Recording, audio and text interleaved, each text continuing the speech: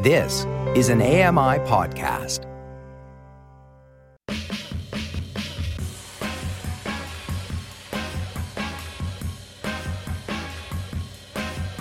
Welcome back. It's Now with Dave Brown on AMI TV. Tech company Envision is facing backlash.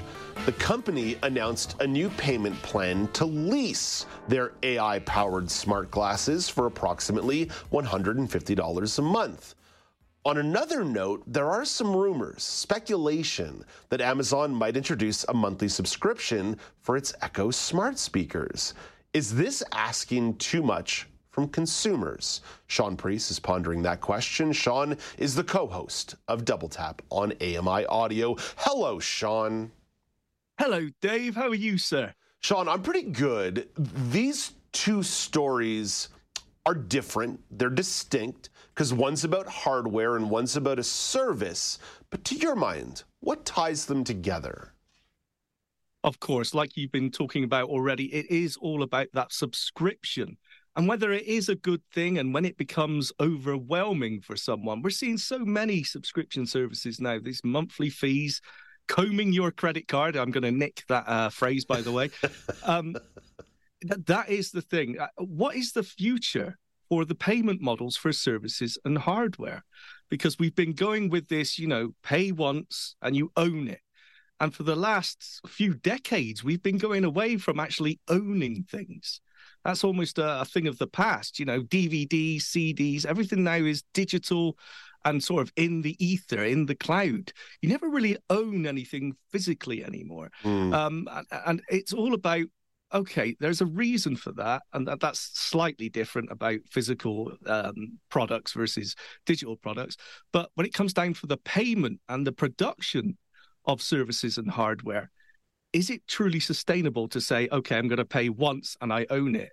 Or to continue development, is a subscription model really essential, a necessity? It's an interesting conversation. So, Shaun, drill down on the Envision side, because you and I have talked about their smart glasses before, and generally the product has been received well. I'm just going to say received well as sort of a generalized statement. Yes. Why the uproar over the leasing model? Because at least in my brain, it suggests, okay, instead of paying $2,000 or $2,500 for this piece of equipment, you're now going to lease this, and over the course of a couple of years, you're eventually going to get to that number. But why the uproar? Well, firstly, I think there's a few different aspects to it. And firstly, if you go through their subscription model, as they call it, subscription edition, you never own it. Right. It makes all the difference. You never own the hardware, ever. You're just renting it for that month. You can cancel it at any time. There's no minimum contract, which is cool. But at the end of, when you've spent that $150 a month and you've hit that $2,000 mark, you don't own them. They're still, They're still being leased. At the end of the day. Exactly.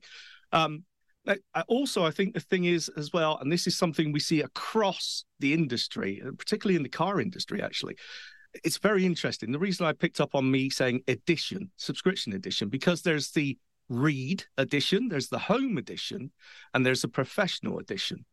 Now, all these different price points, these different plans that they offer, all the same hardware running the same software, exactly the same. Google Glasses, Enterprise 2 hardware, and running Envision software. The difference is you're unlocking extra features. So, for example, the cheapest entry level is the Read Edition Envision glasses. With that, you can just do the real-time OCR. So if you're looking at something, whatever text it sees, it'll just read out to you. Mm-hmm. And you can do document OCR. So if you've got a letter in front of you, you can tell it to take a picture, and it'll do a more accurate OCR of it. But that's it. Then if you go to the Home Edition, you get extra things such as, color identification or object recognition, or the ability to call a friend and they can see what the glasses are seeing, a bit like Ira, for example. And then Professional Edition, you get extra features again, the actual ability to use Ira and things. So it's all software locked. And I think people are slightly uneasy about that. But the software itself is what you're actually paying for.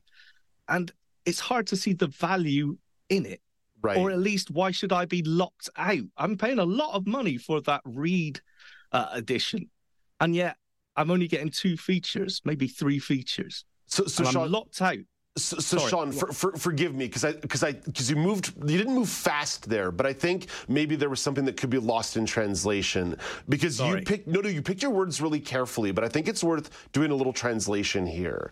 When you're talking about these different subscription models within the Envision software, within the Envision service, that's something that's a little bit different than this extra $150 a month for the hardware. So is maybe that what you're identifying a little bit here? That if maybe somebody is paying this $150 a month for the hardware, why aren't they just getting the whole kit and caboodle?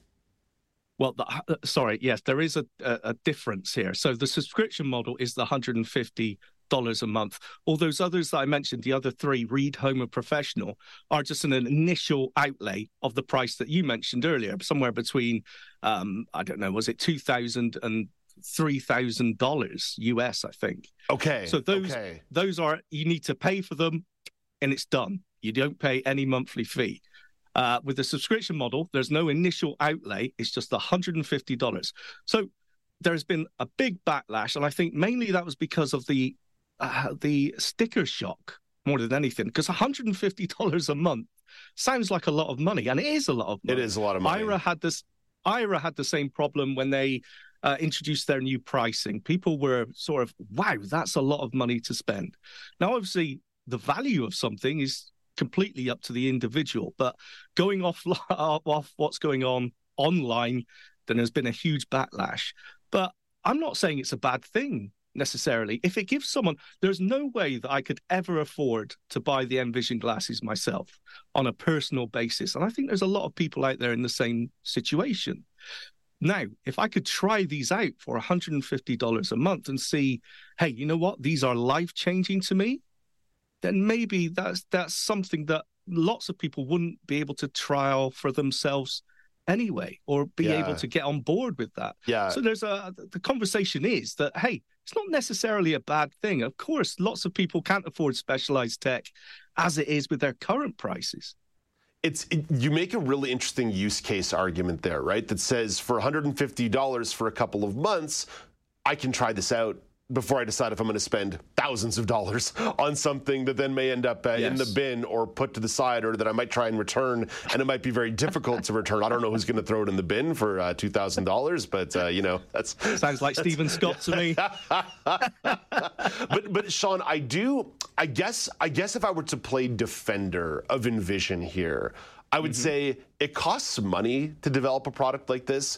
It costs money to offer a service when you start talking about those individual services they're offering. And I understand that people with disabilities feel perpetually taxed at every corner. The cost of having a disability is significantly more than not having a disability. For people who might be on any kind of social assistance or a fixed income, it gets very difficult when a lot of assistive tech is placed out of their reach. But I would suggest that it's not up to private corporations to start engaging in disability charity. No, and I think that's a good point. As I said, I'm not actually saying that this Envision subscription model is a bad thing. It's just brought up again because with the Amazon rumors of paying for basic features, that would annoy the heck out of me. But it's just like that creeping in, right? I mean, what aren't we paying for on a monthly basis at the end of the day? And what's that going to look like down the line? I'm already juggling my streaming services. My kids want to watch, I don't know, the latest Marvel on Disney Plus, and then I got Netflix and then Amazon Prime. I'm forever chasing them up and canceling them because they've watched that series, so they don't need it anymore. And once you get other things on that and you start looking at basic services, what we consider now basic services such as the use of a smart speaker, then it can seem a little bit scary. But no, actually, when it comes to Envision, I'm with you. I think businesses need to, be a business, and they need to make a profit there. And as I said, I think this may expose more people to the technology and whether it's good or not. I personally, I haven't used them, but as you said, as a general rule, people are excited by them and they seem to like them. So if it can help someone, who's to say that $150 a month isn't worth every single penny? Hey, Shaun, always appreciate your perspective on these stories. Thank you for always bringing accessible tech and inclusive tech into the forefront. All the best to you. Have a great day. Talk to you next week. Thank you, Dave. That's Shaun Preece. He's one of the hosts of Double Tap. You can find that show daily at noon Eastern time on AMI Audio. If you ever hang out in my office, you'll hear that pumping through the speakers. And you can follow the Double Tap team on Twitter at Double Tap On Air. Coming up after the break, Marissa Papakonstantinou will be competing at the upcoming Paralympics.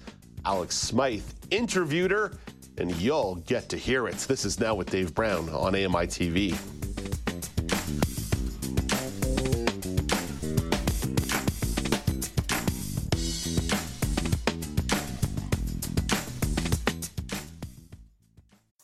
Hi, I'm Ramya Amudan. Join me weekly for AMI Audiobook Review, the podcast that explores new titles, introduces us to famous narrators, and updates what's hot at the Center for Equitable Library Access. Download episodes of AMI Audiobook Review from your favorite podcast provider.